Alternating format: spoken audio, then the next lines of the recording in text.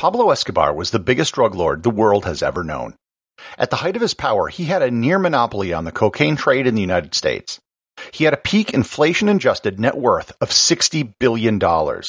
He was personally responsible for thousands of murders and dozens of acts of terrorism in Colombia. Today in Colombia, there are approximately 100 hippopotamuses roaming wild. What do these two things have to do with each other? Well, everything. Learn more about the cocaine hippopotamuses on this episode of Everything Everywhere Daily.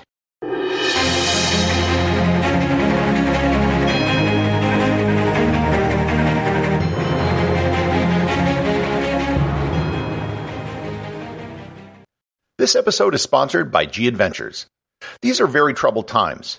Even though things are starting to get better and more countries are opening up, people are still hesitant to travel, and that is totally understandable. That is why G Adventures has announced its new Travel with Confidence Plus collection.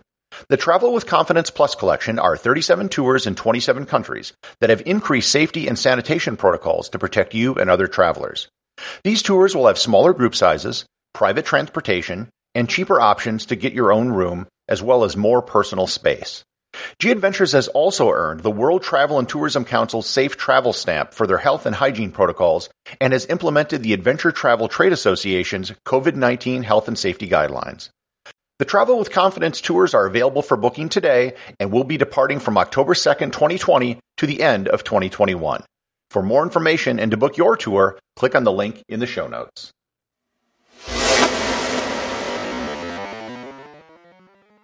Pablo Escobar is the most well-known and notorious drug lord and narco-terrorist in the world, even though he's been dead for almost 30 years.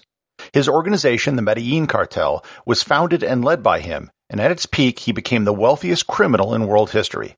His empire was built on a foundation of violence and bloodshed. He was responsible for a 1989 truck bombing in Bogota which killed 63 people and injured over 1,000. He was behind the bombing on Avianca Flight 203 which killed 110 people. It is estimated that during his reign of terror, he was responsible for the deaths of over 4,000 people, including 200 judges, 1,000 police, and numerous journalists, government officials, and innocent bystanders. At its peak, the Medellin Cartel was responsible for over 80% of the cocaine smuggled into the United States.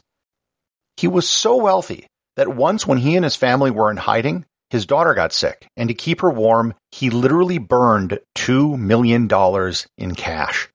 In 1991, he surrendered to authorities under the condition that he could build his own prison built to his specifications and hire his own guards who were loyal to him.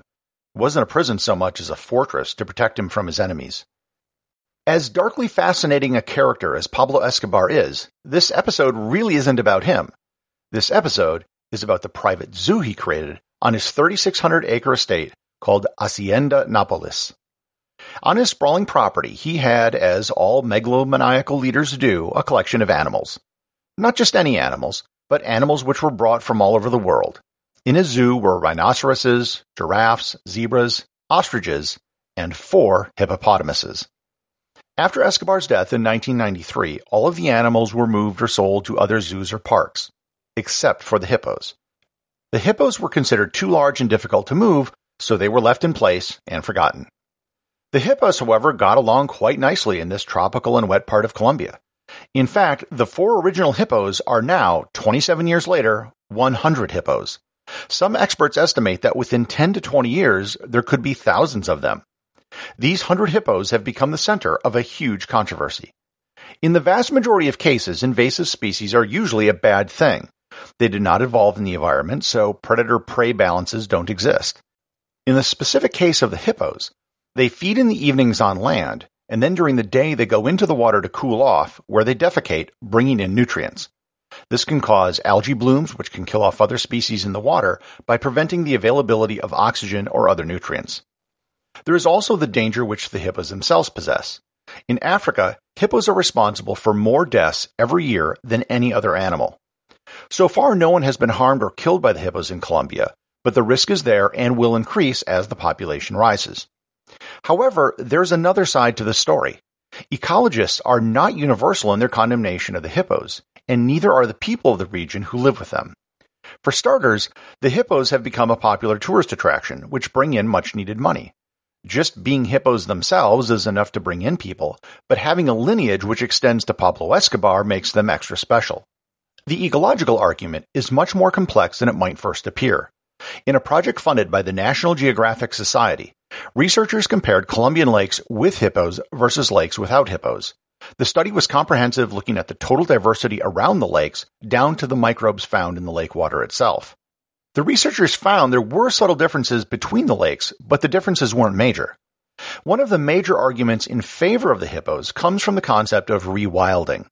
The idea stems from the fact that about 11,000 years ago, large herbivores were much more common in the area. They were removed from the ecosystem when humans migrated there and hunted them to extinction.